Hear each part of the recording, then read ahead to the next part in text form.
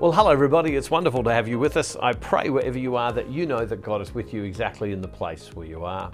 Thank you to everybody who's praying for the ministry right now. Pray for me, for all your concern and love. I am tremendously grateful. Our whole team is grateful very, very much. Thank you for praying for us. We're very grateful.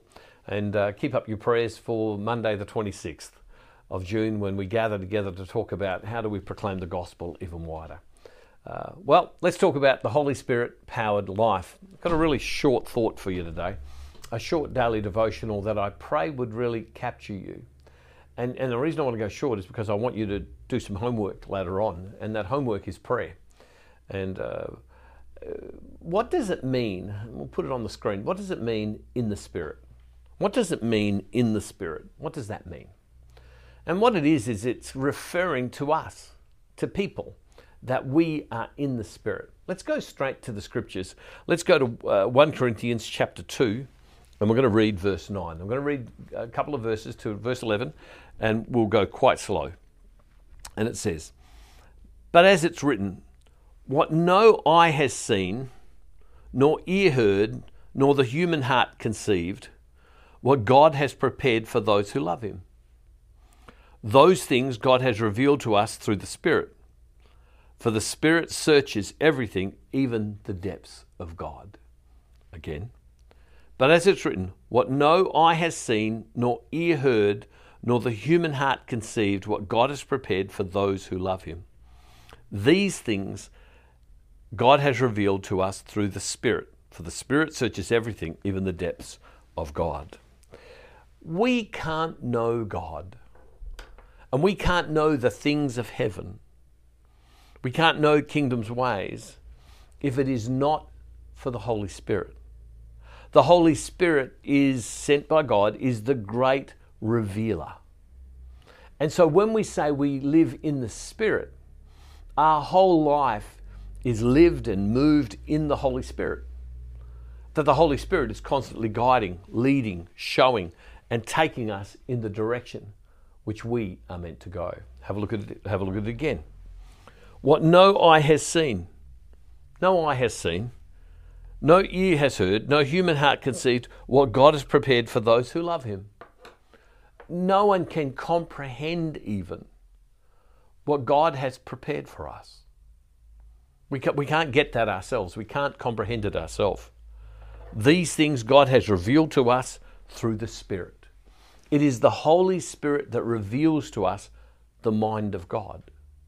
And so to be a person who lives in the Spirit is a person who is saying to God, in my mind, in my heart, in my spirit, in my senses, guide me.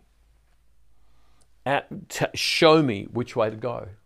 Show me how to step. Show me what are the things that I should do.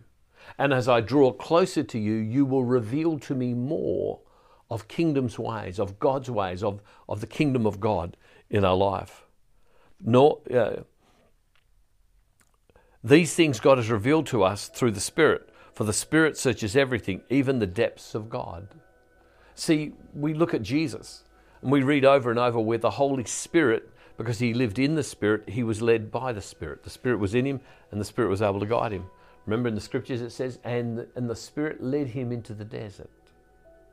And the Spirit did all of these things in his life. So the Holy Spirit was leading, guiding, showing, revealing, telling Jesus where to go, how to live, what he was meant to do. The Holy Spirit is the one that guides. And so in your prayer today, pause, think to yourself, how do I get led by the Spirit in the things that I'm meant to do? Living in the Spirit is the development of a sensitivity of our faculties to how God wants us to live, how God wants us to be, what God wants to say in us. And so the Spirit leads us, the Spirit guides us. So in your prayer, say, Holy Spirit, show me. In your prayer, Holy Spirit, guide me. In your prayer, Holy Spirit, lead me. Holy Spirit, tell me. And as you lead and you walk in that way, it's extraordinary how God works in our life. Well, as we conclude today, I want to just say that many people are asking about all the events we've got on, because there's a lot happening this week. We're in Toronto, and then the following week in Sydney and Melbourne. And you can go to our events page on our website. We haven't even talked about the event that will be held in Chicago later in the year, and yet we've already found people who found it on the events page and have already registered. And once it fills, it'll be full. And but that's there. You go to events page at this address. Well, why don't we pray and ask the Lord to bless us? I'd ask you to pray for all of these events. Pray for next Monday for our meeting in Phoenix, and that we would walk and be led in the Spirit. So you live in the Spirit, and as you live in the Spirit, you develop that sense of direction of what God is calling. It's in the Spirit. I've met people who have joined religious orders, and they've said it was kind of, I felt the Spirit leading me. It was just as I prayed and as I quieted myself and as I listened and as I developed the ability to listen to the Spirit, I heard the Spirit in my life. Let's pray. In the name of the Father, the Son, and the Holy Spirit. Amen. May the Comforter, the Holy Spirit, who proceeds from you, enlighten our minds. We beseech you, we ask you, O Lord, and guide us as your Son has promised into all truth. And we ask this prayer in Jesus' name through the power of your Holy Spirit. Amen. If you look at the words of that prayer is all about being led. Allow, O Lord, guide, lead. Today, pray. Where do you need to make decisions in your life? You're older, you're younger, whether you need to make decisions in your life, how would God might lead you and guide you as you walk in the Spirit? We're meant to walk all of our life in the Spirit. Hey, God bless you. See you tomorrow.